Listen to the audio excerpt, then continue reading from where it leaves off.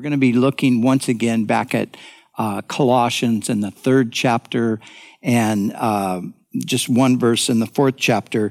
In the 3rd chapter, Paul is speaking to bondservants. He says, bondservants, obey in all things your masters according to the flesh. And then in chapter 4, verse 1, he says, masters, give your bondservants what is just and fair, knowing that you also have a master in heaven. Now, in our previous message, we looked at these passages, but I put them more in a modern context of addressing the employee-employer relationship. But I said that I wanted to go back and address the issue of slavery. And I want to do that because, as I also mentioned, the question that is being floated about in the culture today is not only, is Christianity true, but the question is now becoming, is Christianity good? Is God good? Is the Bible's teaching good? Is the gospel good? Is the Christian faith good for people? Is it good for the world? Now, as I pointed out, many are answering those questions with a resounding no, saying that the teachings of the Bible are bigoted, oppressive, hateful, racist, and generally detrimental to society. And so one of the things that is often pointed out by these critics of the Bible is the Bible's teaching on slavery. And so they point to the Bible's teaching on slavery, saying, look, here's living proof that the Bible is unhelpful, to say the least, detrimental, really, because they say the Bible supports slavery. Atheist writer Sam Harris has voiced that in these words. He said, in assessing the moral wisdom of the Bible, it is useful to consider the moral questions that have been solved to everyone's satisfaction. Consider the question of slavery. The entire civilized world now agrees that slavery is an abomination, says Harris. What more instruction do we get from the God of Abraham on the subject? Consult the Bible, and you will discover that the creator of the universe clearly expects us to keep slaves. So that's Sam Harris's conclusion. And he is just one of many voices that are making such claims. And so this is the question. Is that true? Does the God of the Bible endorse, support, promote, and expect slavery? And here's another question that's related. Was American slavery supported by Scripture as some Christian leaders taught then and still insist on today?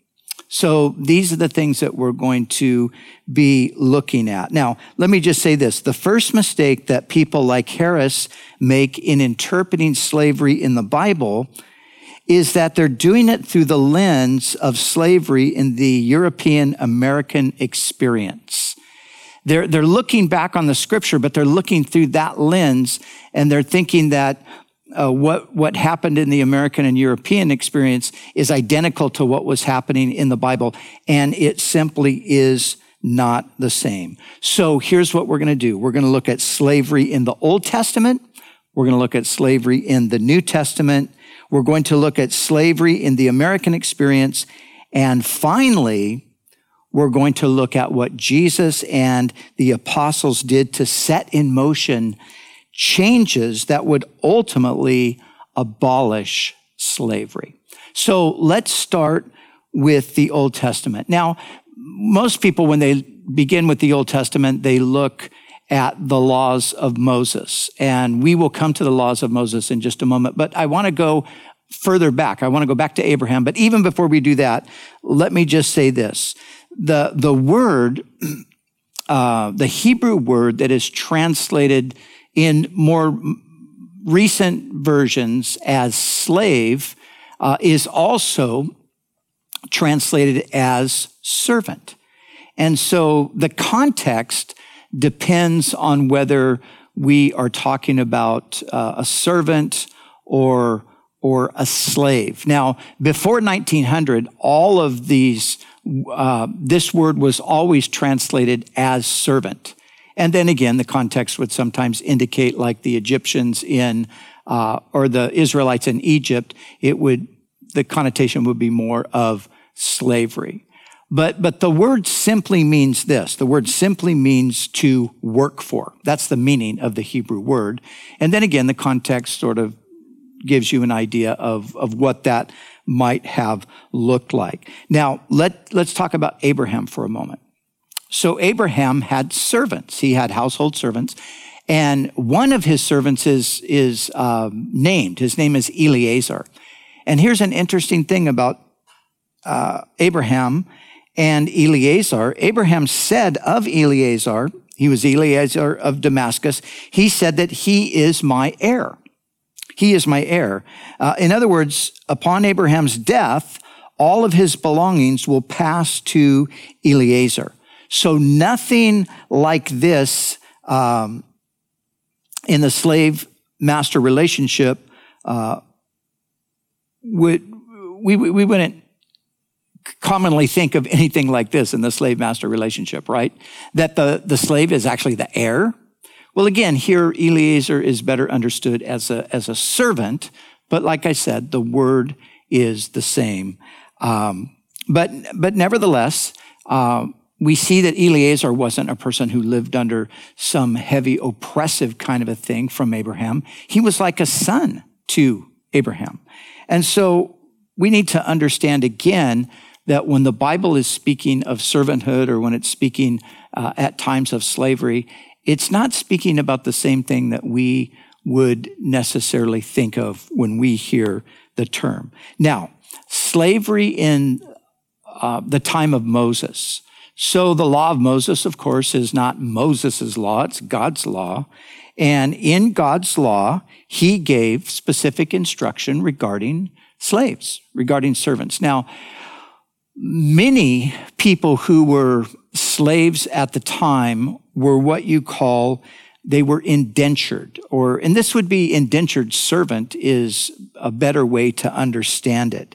And an indentured servant was a person who was bound by contract to serve another person. They were bound by contract to serve another person. In ancient Israel, people would sell themselves or other family members in order to pay off a debt or in order to have their cost of living covered during times of financial hardship. So this was part of the culture. This is part of the way that it worked. This was a temporary arrangement, and it was something where there was an agreement. Now, there was a lifelong servitude that one could enter into, but one had to agree to enter into lifelong servitude. It wasn't simply imposed upon you. So, indentured servants, many of the slaves were indentured. Sometimes slaves came into being as a result of warfare. They were acquired through the battles that took place and the victories that were won and the spoil that was taken. And so they would be brought in as workers for the Israelites. Now, remember that even under this kind of a situation, there were very strict rules that the masters had to abide by. You see, slaves in Israel, unlike anywhere else at the time, had rights. They had specific rights that are spelled out in the law of Moses. They had rights and they were not to be abused. For example, we are told in the scripture that if a man knocks out the tooth of his male or female servant, he shall let them go free for the sake of the tooth. So you become violent, you become abusive, you knock out the tooth of your servant, and you're then obligated to let them go free. So you can see that in the system, there was protection for the slaves. They had rights. Rebecca McLaughlin, in her great book, Confronting Christianity, she has a chapter on this question of slavery.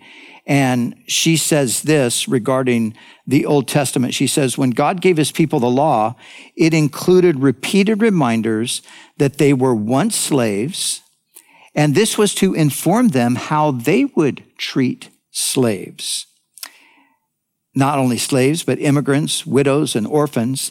The Old Testament bans catching, slave catching, which we'll talk about in a moment, which is essentially kidnapping, provides protection for slaves and invites us to see the world through the enslaved eyes of a woman named Hagar and also of a man named Joseph, who was a slave in Egypt, but also through the eyes of the whole people of Israel during their time in Egypt. So that's kind of a generalization of the Old Testament teaching on slavery, but the Old Testament did not ban slavery. So here's the question, why not? Why didn't the Old Testament ban slavery? Well, we have to understand what and when I say the Old Testament, I'm speaking specifically of the law. What was the law's purpose? What was its objective? The law was a temporary measure. It was never intended to bring about the perfect world. It was a temporary measure. It was used to regulate life rather than to bring about the perfect situation. Jesus made it clear that God permitted certain things under the law, like divorce, for example, which were less than his ideal, but Jesus told us that he did it because of the hardness of their hearts. You see, only when the heart changes can the ideal be realized. So it was never God's intention to create a perfect society during that period of the law. And again, we might think, well, why not? But that's something that we have to leave up to God. He knows what he's doing. We believe that.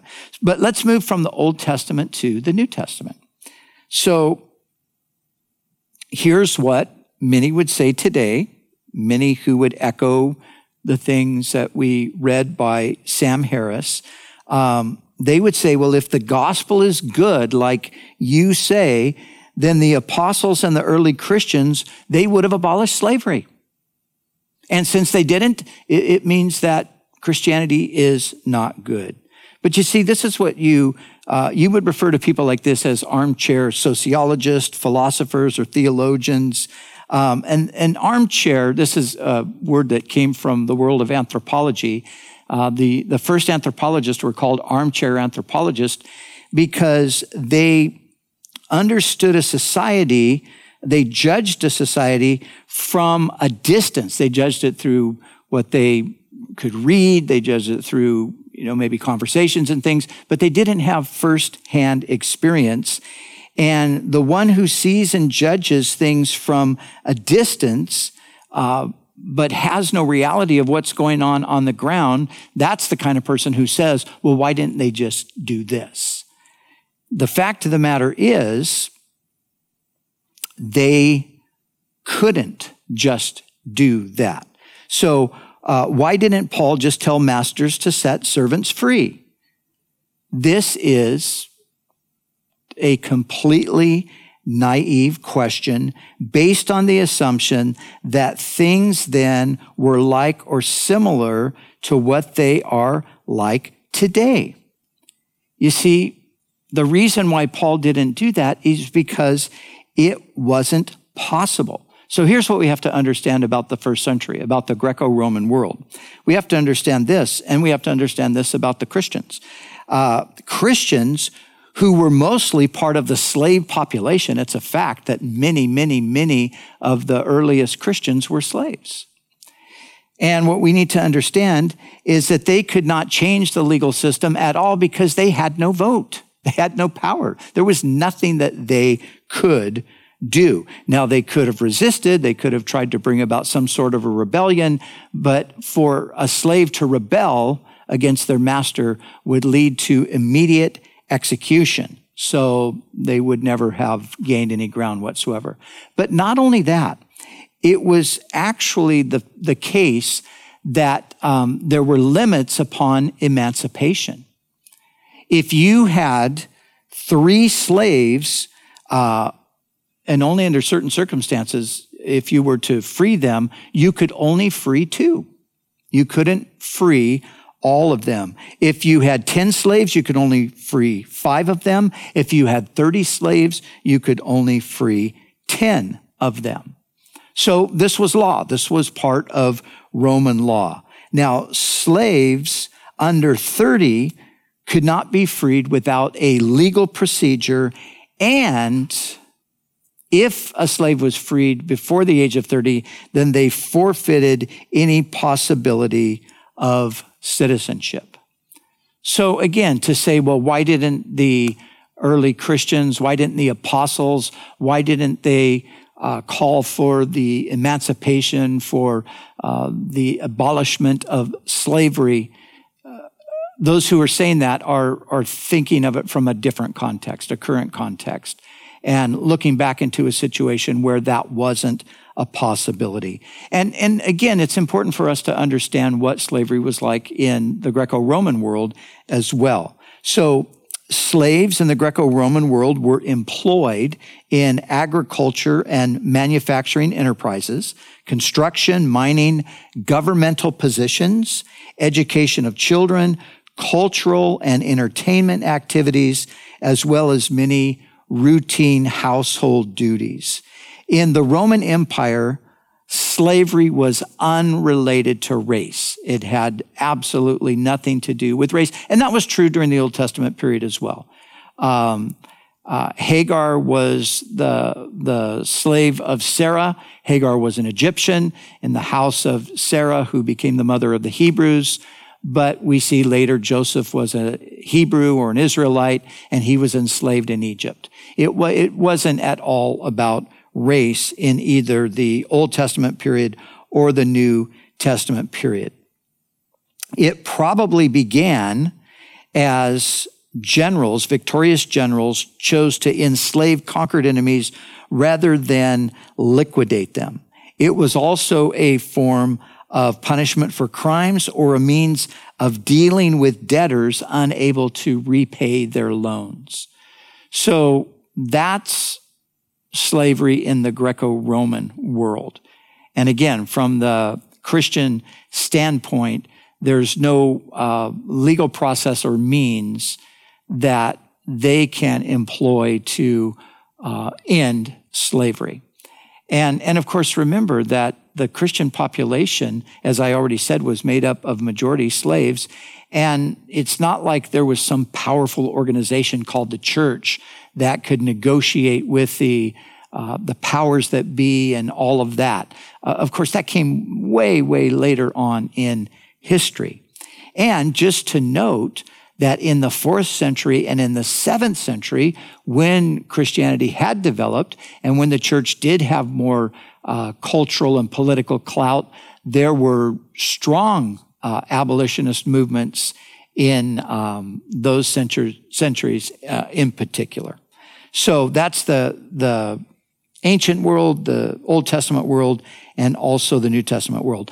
But let's look now at American slavery. And here's the question. And again, this is the reason why I'm looking at the topic today, is because it's American slavery that is most frequently pointed to as a testimony against the goodness of Christianity. So here's the question. Was American slavery comparable to what we find in Scripture, and was it biblically justifiable? And the answer on both counts is no.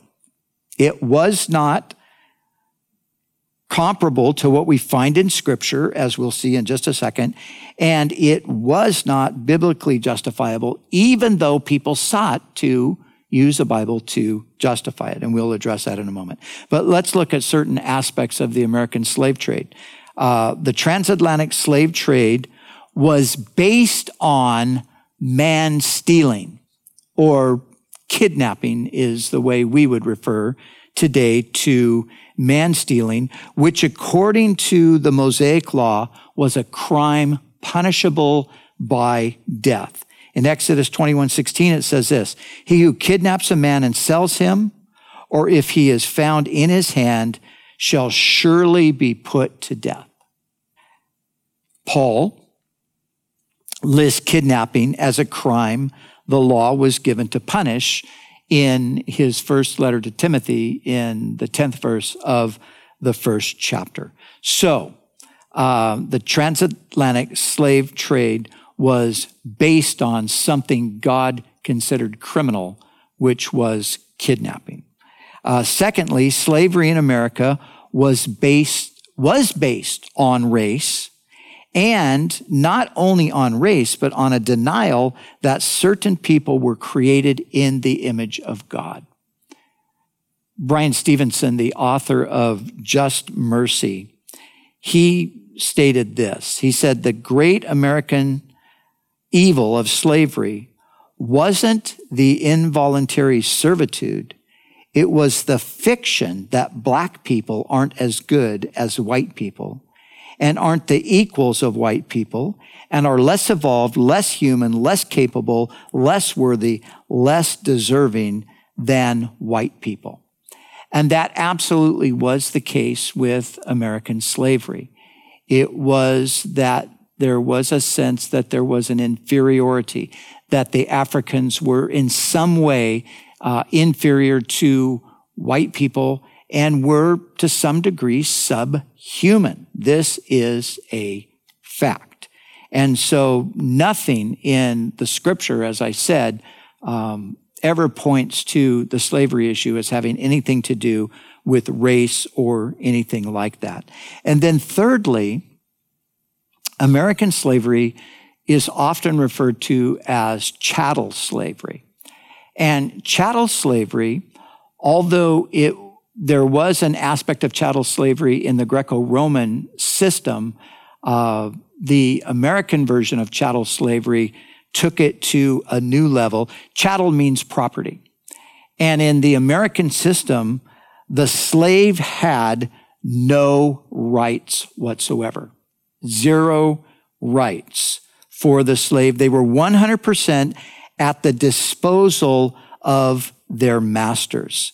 So as we've already seen, this was a contradiction of the law of Moses. Slaves, according to the law of Moses, did have rights. They weren't at the absolute disposal of their masters. Their masters had certain things that they had to abide by. So it's a contradiction of the Mosaic law, but even more, it really is a contradiction of the spirit of the gospel. Yet, some ministers of the gospel then and even now insist that antebellum slavery was consistent with Scripture. And there's plenty of historical evidence for this. There are even some, well-known names in evangelical history, unfortunately, who embraced these ideas that there was a scriptural justification for slavery as it was known in America. But it's not that they just did it then. This is still, believe it or not, happening today. Just this past week, I read an article where a Christian theologian is insisting on the grounds of biblical infallibility and the revelatory ministry of the apostles that slavery was consistent with the gospel of Jesus Christ. God help us. I mean, that the fact that there are still people that are trying to insist that this is somehow consistent with the gospel, it's just hard to believe in this day and age that is still happening. But it is still happening. I want to quote to you from Frederick Douglass. Some of you will know the name Frederick Douglass. Frederick Douglass was the African-American statesman. He himself was a former slave, And this is what he said about the Christianity of the slave holders of his day. And as we listen to what he said, I want you to remember that Frederick Douglass is a Christian himself. So he's speaking as a Christian. And listen to what he said. He said, I love the pure, peaceable, and impartial Christianity of Christ. I therefore hate the corrupt, slave-holding, women whipping, cradle plundering, partial, and hypocritical Christianity of this land. Indeed, I can see no reason but the most deceitful one for calling the religion of this land Christianity.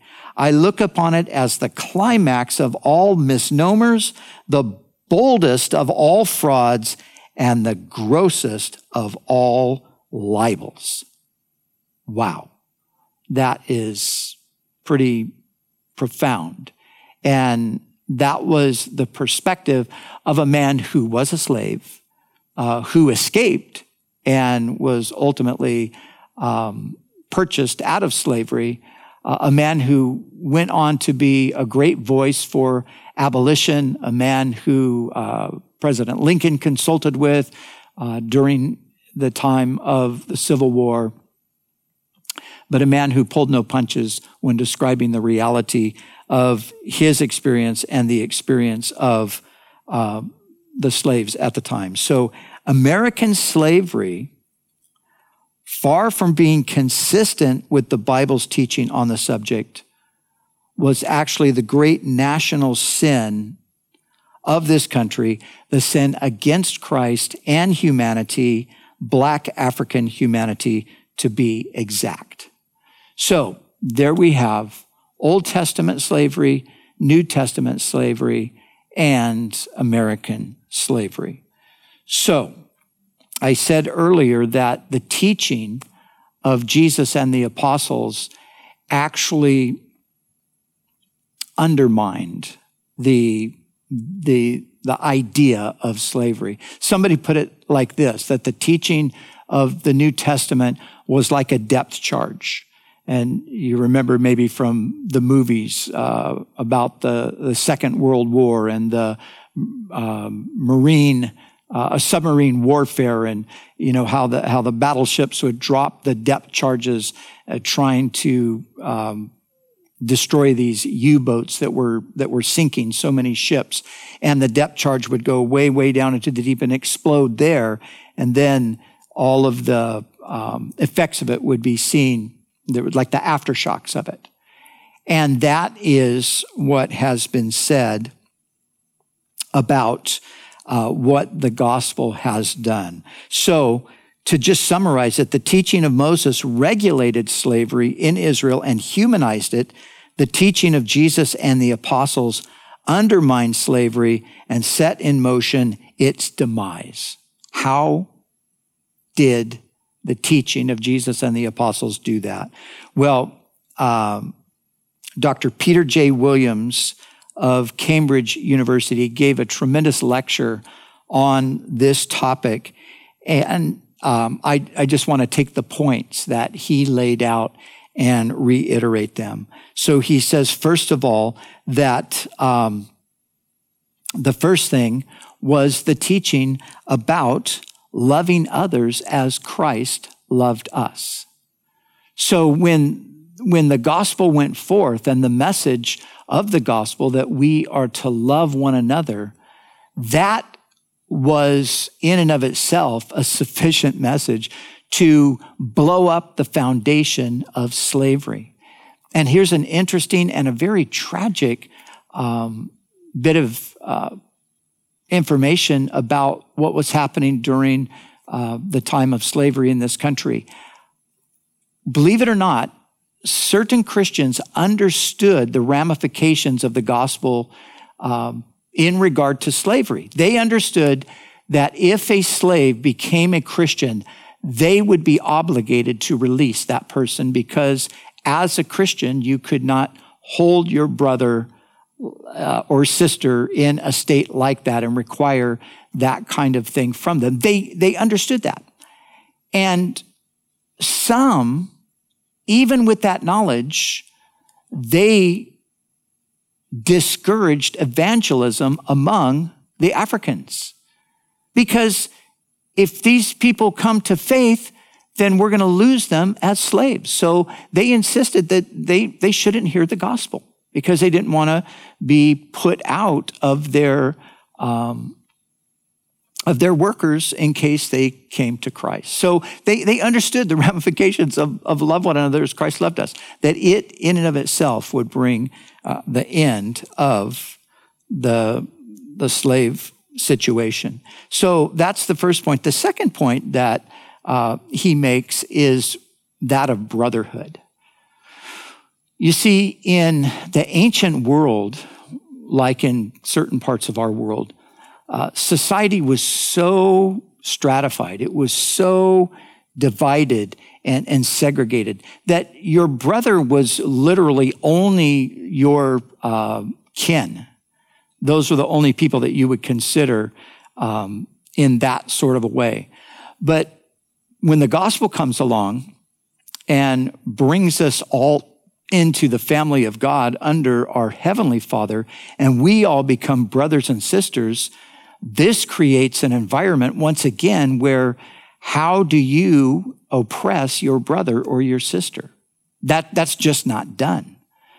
So think of it as a congregational gathering in the first century, and there you have people who are slaves, you have people who are masters, but the overall message is that we are all brothers and sisters. Brothers and sisters are seen as equal before the parent, right?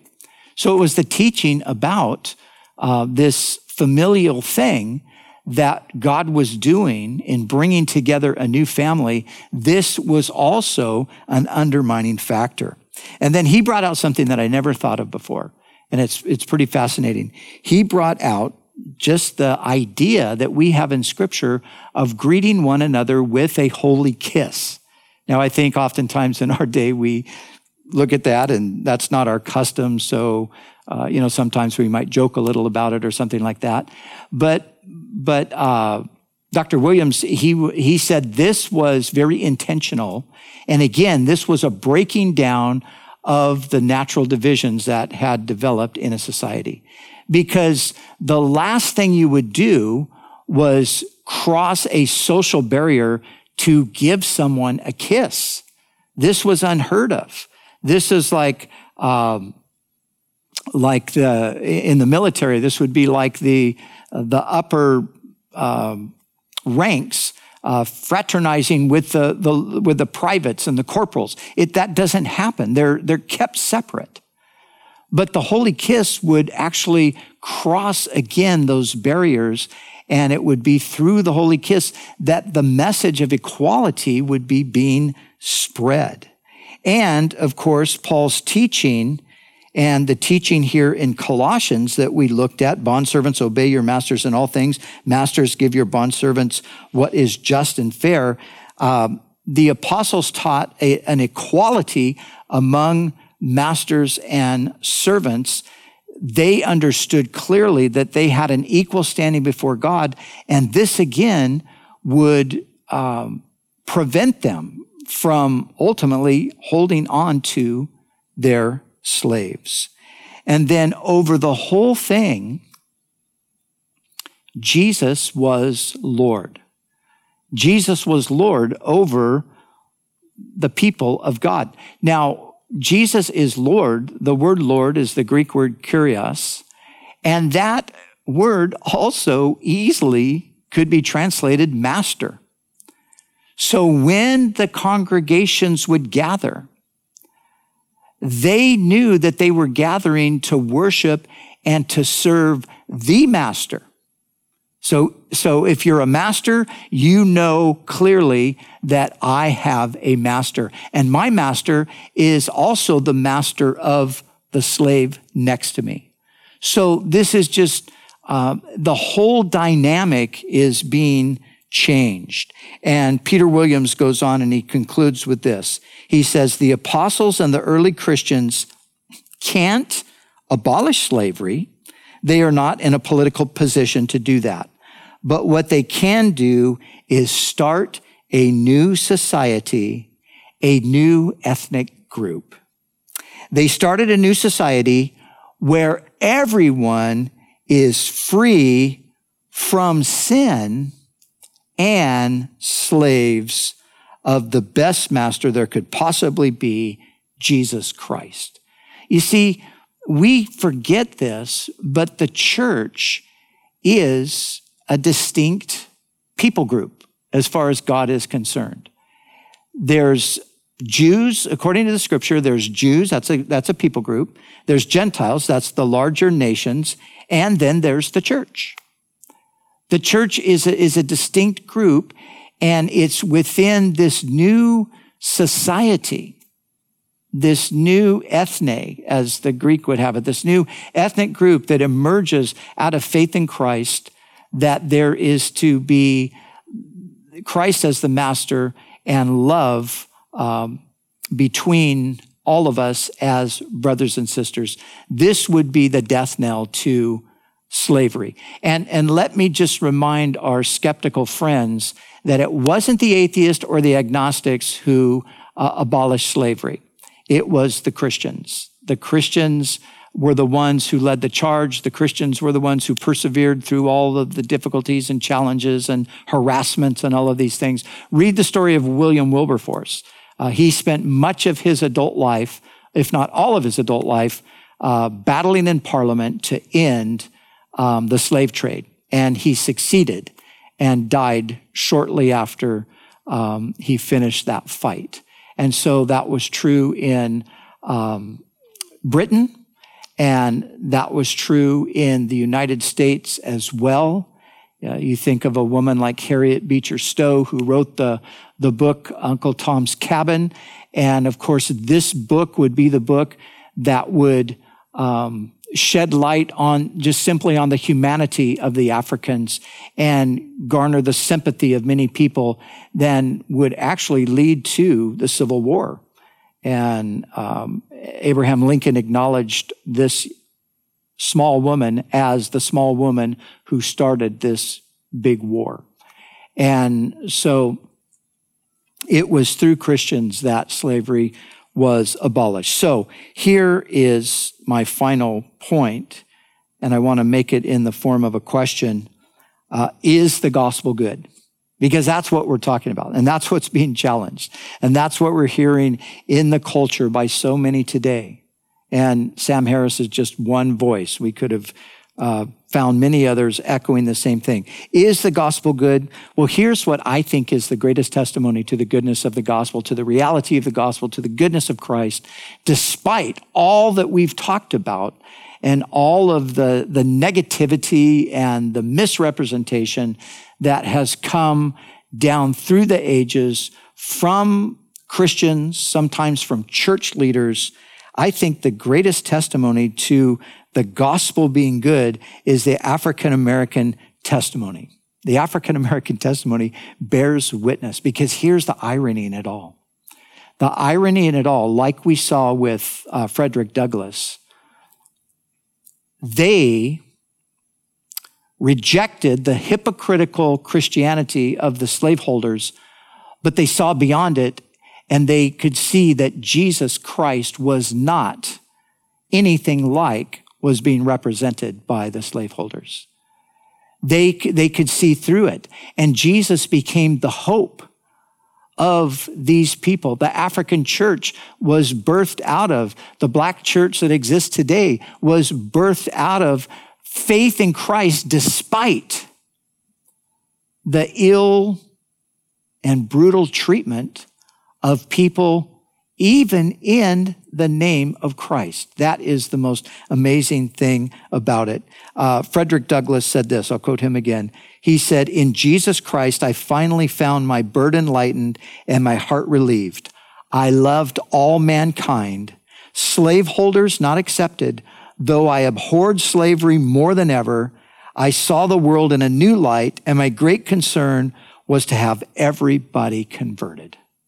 So despite what he saw, he met Christ, and he knew that Christ was true and he knew that Christ was the Savior, and he embraced him as the Savior. Josiah Henson is the man that Harriet Beecher Stowe had in her mind when she was writing the story, Uncle Tom's Cabin. He was the slave that she had in mind. And here's what he said about Jesus. He said, "Oh, the blessed and sweetness of feeling that I was loved.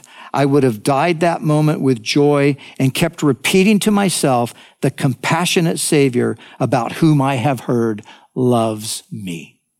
So that's the reality. And the testimony of the black church, the testimony of the multitudes of slaves who found refuge in Jesus despite the abuse of their so-called Christian masters. This is a powerful evidence to me that the gospel is everything it claims to be, that it is good, that the Bible's teaching is good. You see, Frederick Douglass read the Bible. He saw the Jesus of the Bible, and he understood that what he was seeing was not a representative of the Jesus of the Bible. And so today when we hear things like what Sam Harris and others are saying, let's make sure that we don't just take what they've said and conclude that that's the final word on it. Go straight to the text itself. And as we've done today, I know it's been a bit of a lecture more than a sermon, but we've walked through and answered the objections. We've shown that Old Testament slavery was different than what we commonly think about as slavery. We've seen that it wasn't the ideal situation. It was never intended to be. It was intended to regulate for a period of time. And we see that the New Testament, the teaching on the relationship between slaves and masters, was necessary because of the cultural context. It couldn't be otherwise at the time, but as we've seen, the very gospel itself and the love of Christ and the fellowship that he brings to us as brothers and sisters, that was the dynamite that would strike at the foundation of slavery and ultimately destroy it.